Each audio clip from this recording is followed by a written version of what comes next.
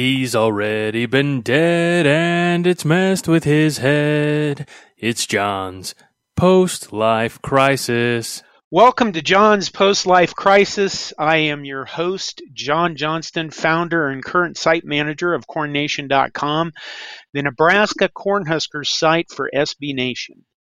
I am joined today by Travis Miller, who is the founder and manager of HammerandRails.com, our SB Nation Purdue Boilermakers site. How are you doing today, Travis? I'm doing pretty well. How about yourself, John? I don't know. It's hump day, and it's in the morning, and I haven't even thought about that yet, really. Okay, today I thought we'd I'm going to start by telling you a story. I guess I'm going to tell everybody a story. I'm an old crusty man. That's not the story. When I was at the University of Nebraska-Lincoln in the 80s, I ran for student body president, and my party was the Scum Party. That's a completely different story. One of my platforms, one of the planks on which I ran, was this concept that the University of Nebraska should merge with the University of Kansas. That way, Kansas would get a good football program and Nebraska would get a good basketball program. It was a win-win situation, and it's funny now, 30 years later, that this is kind of still true. I mean, it's pretty much still true, right? But when I think about Purdue, I think about it kind of in similar terms. I don't know if you find that insulting or not, but from a Nebraska standpoint, most Nebraska fans and alumni feel that Nebraska should never lose to Purdue in football, that we are the superior program, we should always have a superior team. And I'm sure that Purdue fans and alumni probably feel the same about Nebraska's basketball program. What do you think of that concept? I mean, it depends. I don't think we've ever been as consistently down and out in football as Kansas has been, because they've been really, really bad. I mean, again, Purdue was in 2013. That was the worst Purdue team of my lifetime by a very wide margin. But even Kansas has had a couple of moments of success. I know that 2007, obviously, you win the Orange Bowl and they were 12-1, 13-1. Yeah. That's pretty good. And I think Purdue has been one of those programs that when we have been good football-wise, we've really been, solid nationally, but we've just had a lot of ebb and flow. I know we've only won the Big Ten 8 times, and only one of them has occurred in the last half century. But there's been some moments of really, really solid play. I know the late 60s under Jack Mollenkopf, we were ranked number 1 a couple of times, and arguably we're right there for the 1967 national title. We had a brief run under Jim Young in the early 80s. We had the Joe Tiller years, I would say, from 97 to 2004 were his best times. So obviously we have those moments where we can really, really be up there, and maybe not among the national elite, but at least be able to compete for Big Ten titles. And it's nice to be able to be back there and kind of where we are right now, just rebuilding, because it was bad under Hazel. Did you have to go to therapy? I feel like it sometimes, especially, I think one of the lowest points was in that 2013 season.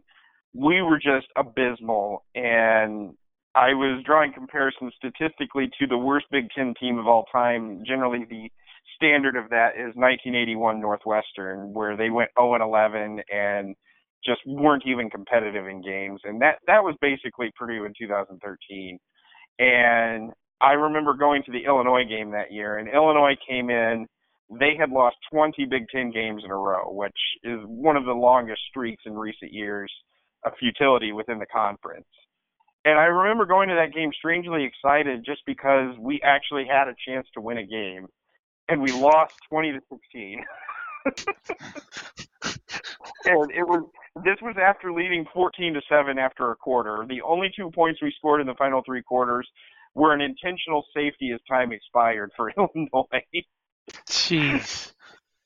And it just it was so bad. And I remember thinking I paid full price for that game because I've been a season ticket holder for many years. And there were tickets for that game going for as low as I believe 37 cents. How do you buy a ticket for 37 cents? I just remember looking on StubHub, and now they actually have the minimum where I think the lowest you could go is like $6 or something. But there were multiple listings for well under $1 for that game on StubHub, and it was just absolutely, I mean, it was crazy. And then, even then I was still kind of blinded by the whole, okay, Hazel just needs a year, he needs to get his recruits in here and everything else. And kind of where it really hit rock bottom was 2 years later, again when we played Illinois, and they had the worst rushing offense in the conference at the time, and they ran for like 415 yards on us without any trouble whatsoever. And that was just kind of that was the last straw. That was okay, it's been 3 years, it's not getting any better. And just being a Purdue fan during the Hazel era was very, very rough. And it was, going back to your original point, it was a lot like being a Kansas fan in that there just wasn't any hope. I mean, we won 3 Big Ten games in that time, one of them being over Nebraska, and I don't even think it was so much what Purdue did in that game. It was mostly Riker Fife having an absolute meltdown at quarterback, and I think he had 4 or 5 interceptions and a lost fumble. And even then, we did everything possible to let Nebraska back into that game to the point where you almost were able to recover an onside kick that would have put you within a score in the final 30 seconds. And it just, it was maddening. The other thing about that game is the wind was blowing a lot, and we kept throwing the ball. I have no idea why that happened, but yeah. Anyway, when you say Darrell Hazel, I'm sure that you have this need to spew massive amounts of profanity. When somebody says Mike Riley to me, I get all, we've had it. For Nebraska, I mean, Nebraska football obviously is our sport, and we've had some coaches where you could do that. We're not up to the standard we want. So now things look like they're turning around. You guys hired Jeff Brom, and you kept him. I gotta say that was a bit of a surprise that we've kept him the last 2 years, because we knew late last year that Louisville was going to make a push, and I remember as early as his very first game at Purdue was against Louisville, and it was played here in Indianapolis. So my wife and I went to that game at the Colts Stadium. There's a lot of Louisville fans that made the drive up for it and everything else. And I remember running into a few Louisville fans on the concourse, and they're like, "Hey, you guys got a good coach. We're going to come after him whenever Petrino's gone." So that was 2 years ago, and they already wanted him as early as 2017 in the very first game. So it was always in the back of our mind that they were going to come hard after him. And I honestly think that the timing was probably wrong. I've got to give Brom a lot of credit that he was loyal to the players here at Purdue after both years that he had somebody coming after him, because Tennessee came after him in 2017 and Louisville last year. And I really respect him for just speaking to his players, being very honest, and saying, "Hey, I started this here, and as much of a connection as I have to the University of Louisville, I want to continue building what I have at Purdue." Also, $5 million a year or whatever he's getting paid now certainly helps. Right.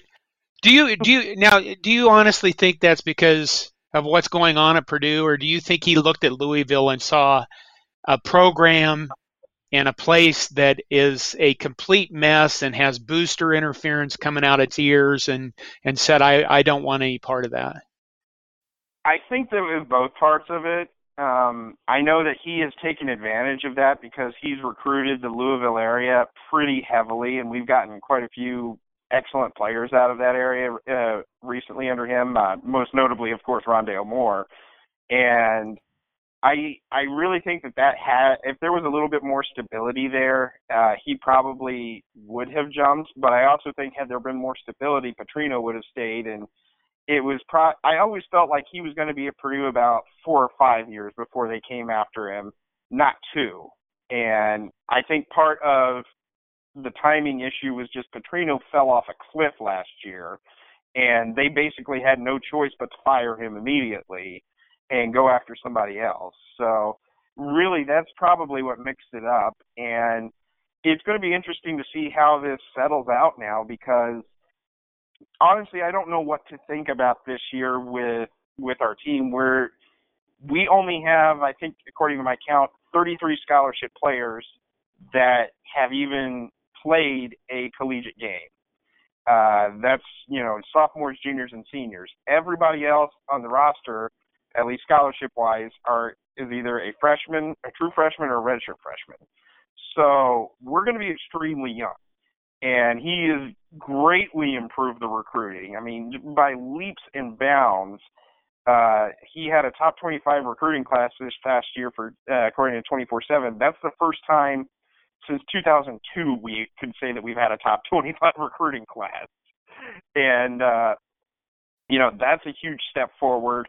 So we've got more talent coming in. He's got a solid one lined up for 2020, but that talent needs to gain some experience. So I think you're going to see a team that has some ups and downs, and I wouldn't be surprised for a third straight 6-6 season, and you start to hear some grumblings of, okay, that 3 straight, 1 6-6 after just the dismal Hazel years is great. 2, okay. 3 in a row might hear some grumblings, but I also think it also sets up for a really, really solid leap forward in 2020 and 2021. You guys also have, you've been around SB Nation for quite a while, and I like Purdue under the Joe Tiller years. I enjoyed watching his brand of football. But you, in the past, when the Hazel years were around, you were very upset and always discouraged about your athletic department as well. I mean, you guys didn't get permanent lights at Ross-Ade Stadium until 2017, correct? That is correct. And we were champions of getting lights probably as far back as like 2010, 2011. And it became more and more absurd when we were, I forget what year I looked it up, but there was one where I looked through every Division I major conference program in the Power 5, and there were, I think, 4 left that did not have lights, and they were all in the Big Ten. I believe it was Ohio State, surprisingly enough, Michigan State, Northwestern, and Purdue. And then Michigan State and Ohio State added their permanent lights.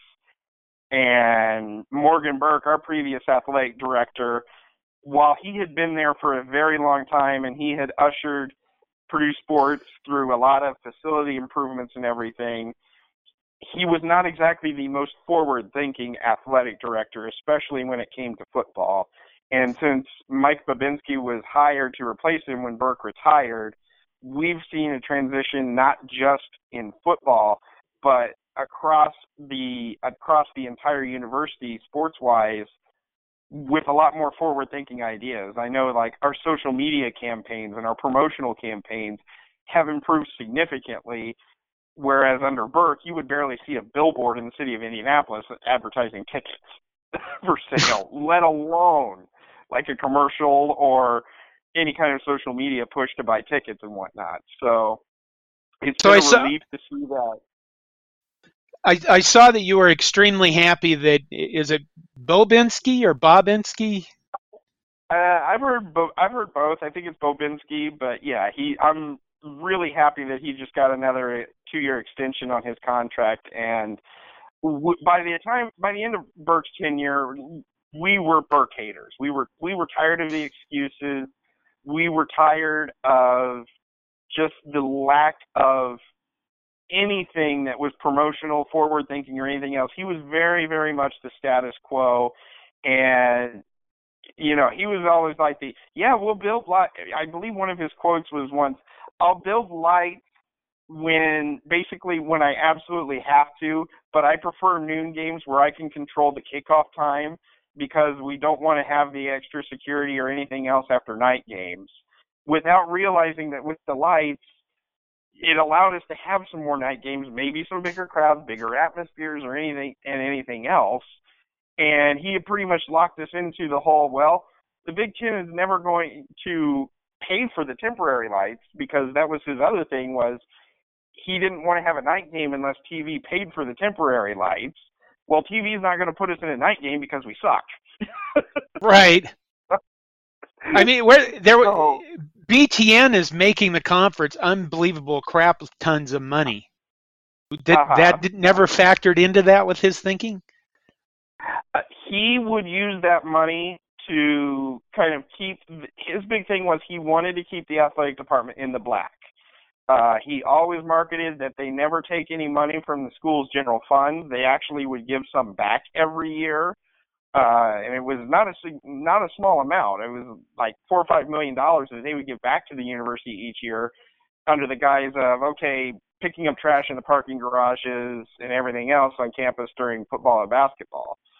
So they were leaving money on the table to build the football program up. And kind of the first thing, or the last thing I should say, that he did was he started the new football performance facility, which is the gorgeous new, locker room, the new weight facility, the training rooms, everything else. It cost $65 million, that opened during right before the 2017 season, and that was kind of his final major facility improvement. And at the time, it was desperately needed because, according to their studies, we were way behind everybody else in the Big Ten when it came to just sheer facilities and support facilities for the program and everything else. So that was a big, big push, but it was kind of only the beginning, and it's been up to Babinski here to push forward to it and start improving Ross-Ade Stadium and everything. And my understanding is now in 2019 you've started renovation at Ross-Ade. What's that about? There are some, you're starting to see the beginning of it. This year we will have a brand new ribbon board scoreboard across the north end zone. That's replacing a scoreboard that's been there since I was a kid in the 80s. And it looks like it's going to be really, really nice. And then the next plan is, after this season, we will be replacing the main scoreboard in the south end zone with a much larger one, and just completely redoing that part in preparation for a larger, like, club facility, club seating, maybe visitors locker room, that will be part of that new south end zone that they want to do. And then some more general renovations. We don't have a defined look yet, quite what it's going to look like. There's been some other ones that have been released before, some ideas that they want. But the first major part will be the replacement of the south end zone scoreboard, because in the words of Babinski, the one that we have right now is on its last legs. They don't even make parts for it, and we have bought all the spare parts that we can find for it, and there's even a question of if it will last through the end of this season. Wow. Holy cow. They've got some contingency plans in place, because, in his own words, we hope it turns on when we go to turn it on. And that's for all 7 games. Well, Nebraska's coming there in November. That will probably be one of the last games for it, yes. Okay. I mean, I've never been to Purdue. What would Nebraska fans expect? We have one of the smaller stadiums in the Big Ten, and it's one of the old school, just horseshoe style stadiums. We did have a pretty extensive renovation in the early 2000s, right after the Breeze years, where the current pavilion and press box and everything was built, and that is very nice. It's very state of the art. It's still up to date. You're going to get some good old fashioned bench seats, and football is going to be what you're going to watch, and that's kind of why I like it. I don't need a lot of the extra crap. I'm there to watch a football game. I don't need the hide the football underneath the helmet on the scoreboard or anything like that. I know that Jim Harbaugh 2 years ago was complaining about the visitors' locker room not even having air conditioning. And that's because, well, we didn't really need air conditioning in the visitors' locker room when it might be needed one day a year. But I do think that they have it now in case you need it in November. Well, Jim Harbaugh's kind of a wiener anyway. Yeah, he's just looking for stuff to complain. But I also remember when the visitors' locker room at the football stadium was the baseball locker room for our old baseball facility, and unfortunately the players would have to walk about 3/4 of a mile across campus to get to the baseball stadium to play. All right, to Nebraska and our basketball program. I mean, we've never won an NCAA tournament game. We're the only Power Five, or what do they call it in the basketball? The top five, group of five, whatever. Yeah. We're the only Power Five school that has never won an NCAA tournament game because Northwestern had to go and win theirs. We've hired Fred Hoiberg. What do you think of that? I think it's going to be interesting, and I honestly liked Tim Miles. I thought he did a really good job with him, but I just think that it's really, really difficult right now to crack kind of the top echelon of the Big Ten, and if you earn an at-large bid out of the Big Ten, you've really done something. I know that Nebraska's had some good runs here recently, some top 4 finishes, but like as you said, it's a matter of you got to get that success in March, and if any program knows about trying to get that success in March, it's Purdue fans, because I would argue we are one of the best college basketball programs that has not won a national title. It's probably up there between us and I would say Illinois as the 2 best programs that have never actually won a national title. And when you just look at the teams that you have to battle year in and year out just to be competitive, you've got Michigan State, you've got Michigan, Wisconsin's always really good, Maryland is always solid, Purdue is on a really good run right now. Indiana is allegedly a basketball school. I mean, I could be told otherwise. Ohio State is always pretty solid. And that's just the teams that are good right now. You know, Illinois is obviously kind of struggling right now, but Iowa's always really competitive. And so it's just tough, and you've got to find a way to get an at-large bid. You've probably got to find a way to win at least 9 or 10 Big Ten games a year, and that's not easy for anybody. I'm looking at the standings from last year. Only 6 teams won 10 games or more in the conference. So that's difficult regardless of what's going on. And it's going to be tough because you guys, I think you have a great arena. You've always had really solid fan support and everything. But the Big Ten schedule is just a grinder, and it's a matter of you've got to be able to I think you have to defend your home court where you go 10-0, 9-1, 8-2, and then you've got to hope that you can get just a few games here and there on the road. And that's really the recipe for success in the Big Ten is how well do you defend home court. So if Hoiberg can do that from the beginning, that's going to help him along, help him along and have a lot of success in the conference. I think Nebraska fans are probably among the most knowledgeable fans when it comes to college football. When it comes to college basketball, our culture is that our concept of football transfers over to basketball, and people get very upset if we even lose road games. I don't think Nebraska fans have a good knowledge or concept or acceptance of the fact of how hard it is to win on the road in Big Ten basketball. And the interesting thing about that is I wrote about this the past year. We now have, counting our outgoing seniors this year, we have 3 straight classes at Purdue that have completed what I call the Delaney dozen, where they have won in every Big Ten arena over the course of their careers, at least once, which can be really, really hard because with the unbalanced schedule, you might only get one shot in your 4 years, depending on if you play a team once or twice each season or whatever. And part of the difficulty that comes with that Delaney dozen is here we have Mackey Arena. We don't lose in Mackey Arena. I think we're something like 67-4 the last 4 years in Mackey Arena. So it's really difficult for anybody else in the Big Ten to complete the Delaney dozen when we don't lose at home and they can't get that win at Purdue. And that's just one of the home courts that you have.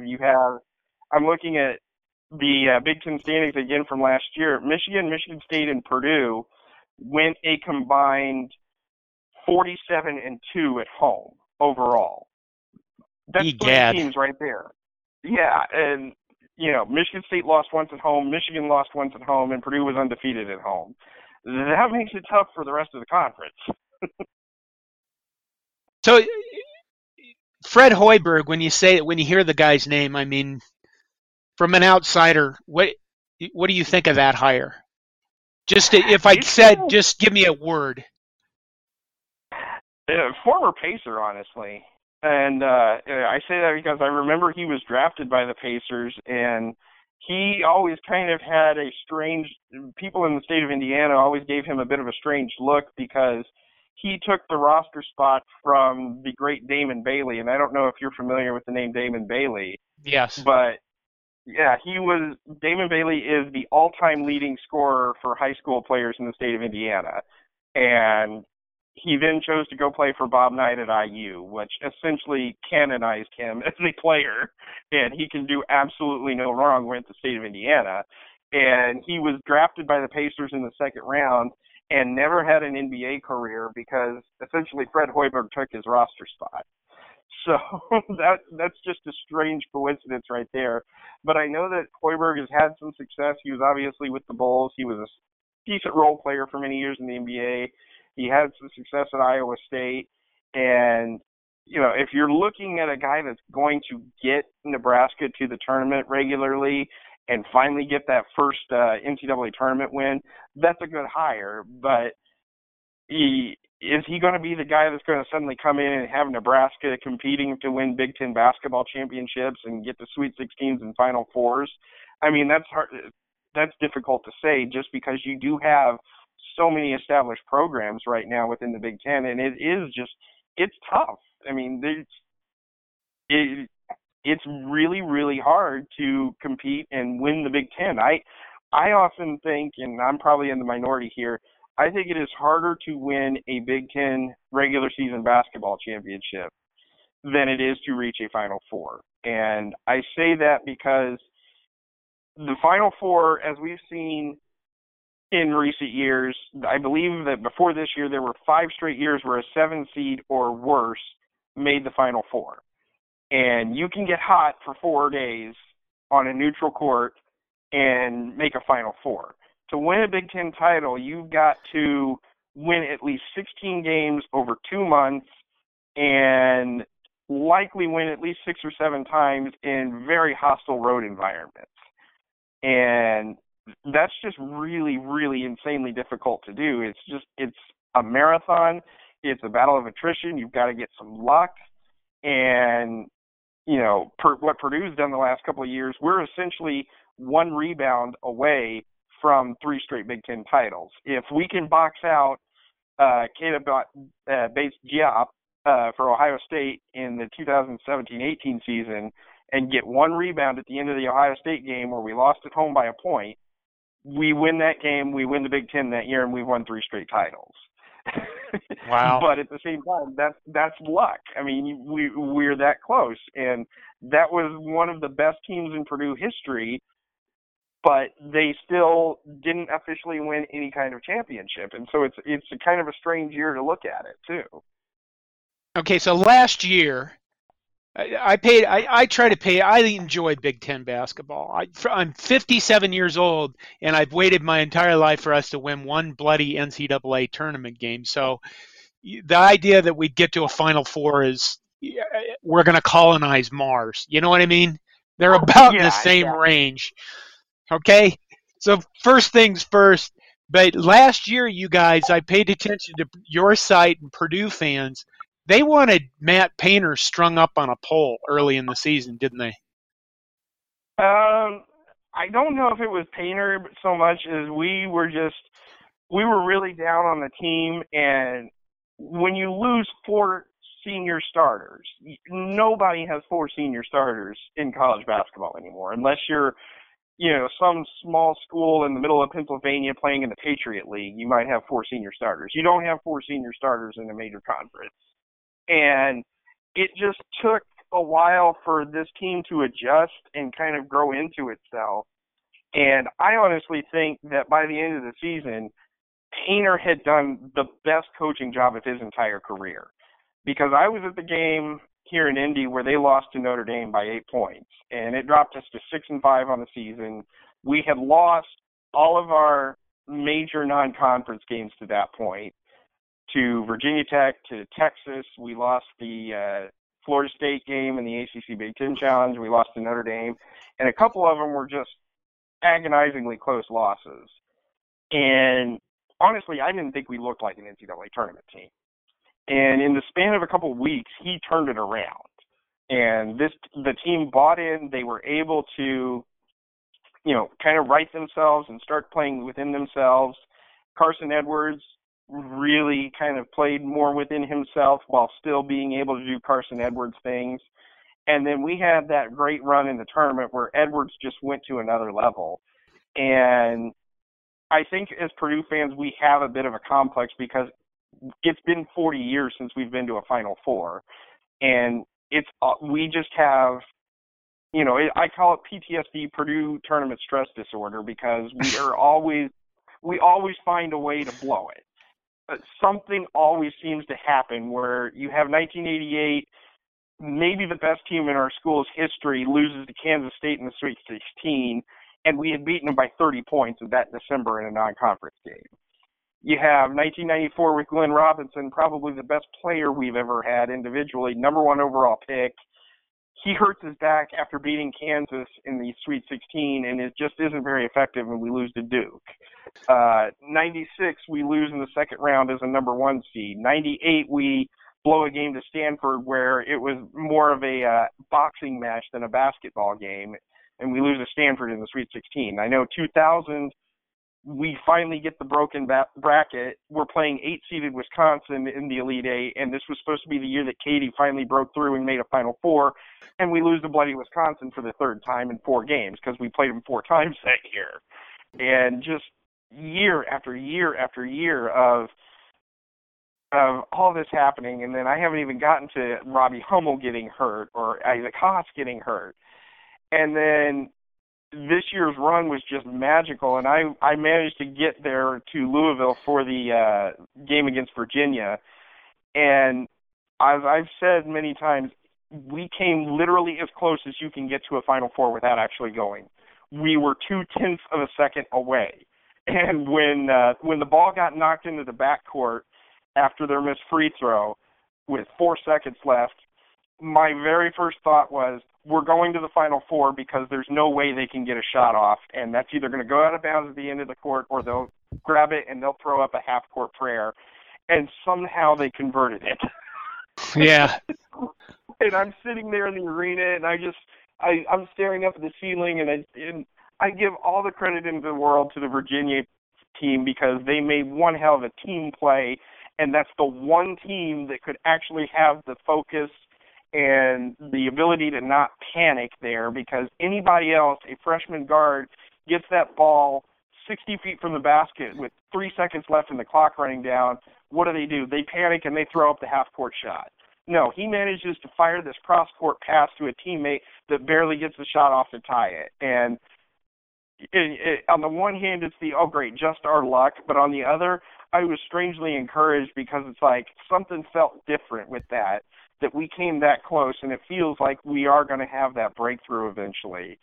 And maybe I'm just still kind of basking in the moment of it or anything else, but it was a pretty special moment, and it will be nice to get there. And it's kind of my sports white whale now that the Cubs have finally won a World Series, to see Purdue actually make a Final Four. And while this adds to the heartbreak, it's going to make it that much sweeter when it finally happens. So you've talked a lot about basketball. I mean, if you go to the football equivalent, I mean, what is My hope for our basketball team is to win a frickin' NCAA tournament game. When you look at Purdue football, I mean, what do Purdue fans really hope for? Well, I know I'm old enough that I was a student when Drew Brees was there, and Brees is an absolute legend. Obviously, I got to go to the Rose Bowl when he took us to the Rose Bowl, and that's kind of my Cubs winning the World Series moment. Is I'm sitting in the Rose Bowl on New Year's Day, I hear our and kind of the moment that it really sunk in for me was we have this poem that they read as the band is presenting the colors for the national anthem. It's called I Am an American. And there's always a line that they modify for the specific game, and it's, usually it's, or you can sweep them clear across this bright September sky. And they said, this beautiful Southern California sky, and every Purdue fan just went crazy. And that was the pinnacle. We had reached it. We made it to the Rose Bowl. And I don't think it's going to get a whole lot better than this because I have no delusions that Purdue is ever even going to make the college football playoff. I think if we made a Big Ten title game, that would be just a wonderful, wonderful, wonderful year for us because we only have one 10-win season in Purdue history. So I would say competing for a Big Ten championship, making it to Indy, and if we were to win the Big Ten title game in Indy, that would just be it. Any bowl appearance or anything that would happen after that would just be gravy because we can't imagine it. Winning a college football national title is up there with, you guys winning an NCAA national title in basketball. We just would like to get there and win a Big Ten championship. That would be huge for us. And for a lot of Purdue fans, we got to see that in 2000 with Brees. And, it allows us to hold that over the heads of Indiana because they haven't won one since 1967. There is that Indiana thing, huh? It's not so much there in football.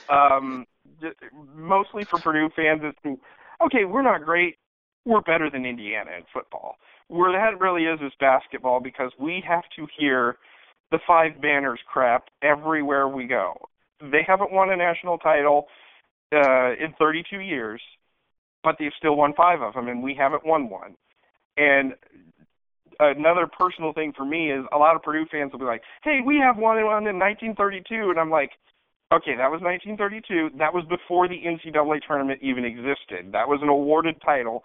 And while, yes, we have the banner up in our arena, and yes, it's officially recognized as a national title, to me, that's just, you're like, really? You're going to triumph? You're getting back at somebody saying that they have their dusty banners and haven't won one in 32 years, and your refutation is, well, we did win one, and I'm sure it was 90 years ago, but we won one. Okay, I'm going to change the Purdue is a university. Yes. My rotten son got accepted there. Oh, okay? Really? Yes, I have a photo of my son, who is now my rotten son, holding a thing that says, Isaiah Johnston, congratulations, you are a boiler. He didn't go to Purdue. He went to the University of Minnesota where he's majoring in applied math. That's why he's my rotten son. But what is we just celebrated the 50th anniversary of the moon landing. Purdue has a huge tie to NASA, if I remember correctly. Yeah. Tell me just a little bit about Purdue as a university. It is a major engineering school and science technology school. That is definitely what we are known for. I believe we're at 22 or 23 astronauts now, including I'm contractually obligated to say that, yes, Neil Armstrong, the first man on the moon, was a Purdue alum. I also like to add that Gene Cernan, the last man on the moon, was a Purdue alum, so you have the first on, last off there. But that is definitely what they are touting. This is officially also the 150th anniversary of the founding of the university in 1869, and conveniently the 100th anniversary of our most famous campus bar, Harry's Chocolate Shop. So, but it is definitely known for its science and its technology. and I was the fool that went there for communications. We also have a very good vet school. My dad is an alum of the pharmacy school, one of the very few universities that has a pharmacy school but does not have a medical school. And we are also one of the very few universities in the Big Ten that does not have a law school. So we are very much a agriculture, science, technology school like that. And all of our alums are fiercely loyal because we don't have a national following even of Nebraska in sports. You know, we're little Purdue. People think that we are a private school unless you're from the state of Indiana and know that it is a state school. We're technically the land-grant college for Purdue, for the state of Indiana. So we've got that going for us, and you know, we just kind of that's what we are. Is we're proud of what we've accomplished and everything else, and we definitely tout the NASA thing. That is our big national thing. But we also have a couple of other famous alums, like Orville Redenbacher was a Purdue alum. Jim Gaffigan at least attended Purdue and was a walk-on on the football team in the 80s. So I did not know that. I did not know that. You can actually, if you search, you can find a picture of him in his football uniform. I don't know if he ever actually played, but he was a walk-on. Interesting. Okay, Purdue Pete, one of the most terrifying mascots in all of football. Is he addicted to meth? Is he addicted to crack? Does he just follow each addiction epidemic as it goes along, or what's the deal with Purdue Pete? I think he also has Purdue tournament stress disorder because he's seen some stuff. Is that it? I think that's it. I mean, I think probably the closest thing that we've had in football was Purdue fans call it the fumble. Where it's 2004, Kyle Orton is leading the Heisman race. Purdue is ranked 5th in the nation, the highest ranking that we've had in decades.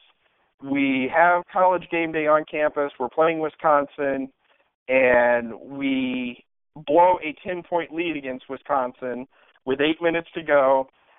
We have the ball with about, I think it was like 2.5, 3 minutes to go. The lead is 3 points. All we really need is a first down to salt the game away. Orton goes on a bootleg. He dives for the first down, gets upended, fumbles the ball, and Wisconsin returns it for a touchdown and wins the game by 3 points, starts a 4-game losing streak, and strangely enough, it started the downfall of Purdue football from the pinnacle of being ranked 5th there to 9 years later, we have the Hazel 1-11 year in 2013. And if you look at every event in Purdue football from that point, it was a constant downward motion to the Hazel era. And only now are we digging out of it with Jeff Brom. So that probably does explain the haunted look to go with all the basketball misery that we've had in the month of March. Because only at Purdue would we have a 30-win season and our one unstoppable offensive threat busts his elbow in the NCAA tournament. In a game where we're leading by 20-plus points, and he is just pulled to the ground by some nameless Cal State Fullerton forward, and it just shatters his elbow. And we went from I just remember watching that game in the afternoon, and it's like, oh, Haas got hurt. He'll be all right. He'll shake it off and everything. He stayed in the game after that, and, you know, we got our predictable win over the 15 seed to half an hour after the game, it comes out that he broke his elbow and is out for the rest of the tournament, and every Purdue fan is like, oh, you've got to be friggin' kidding me. Well, I was going to ask you, who's more terrifying? I mean, we both have biases. Purdue Pete or Little Red? I'm going to go with Pete. Pete's seen some stuff, and there's some real pain behind those eyes. That's just a 1,000-yard stare that he's got going. Okay. There are a lot of Nebraska fans who hate Little Red. Hate. I am not one of them. I think he's unique and bouncy and fun, but there are people out there that hate the idea that we have him for a mascot. All right, we're going to wrap it up. We've been with Travis Miller, the founder and current site manager of hammerandrails.com, the SB Nation Purdue site. Is there anything else you'd like to say in closing, Travis? We actually had our own version of Little Red. If you look up Rowdy for Purdue in the early 2000s, he actually could be Little Red's cousin. Same look, same inflatable thing, and everything else. He's been retired for some time, but I think that's probably why we get along so well, is because Little Red doesn't affect us when we had our own Little Red with Rowdy. That is, I did look that up, and it's okay. Yeah, whatever. All right, we're going to wrap it up. Thank you for joining me, Travis. I hope you have a good rest of the day, rest of the week. I'd wish you luck with your football program, but not that much. This has been John's Post-Life Crisis.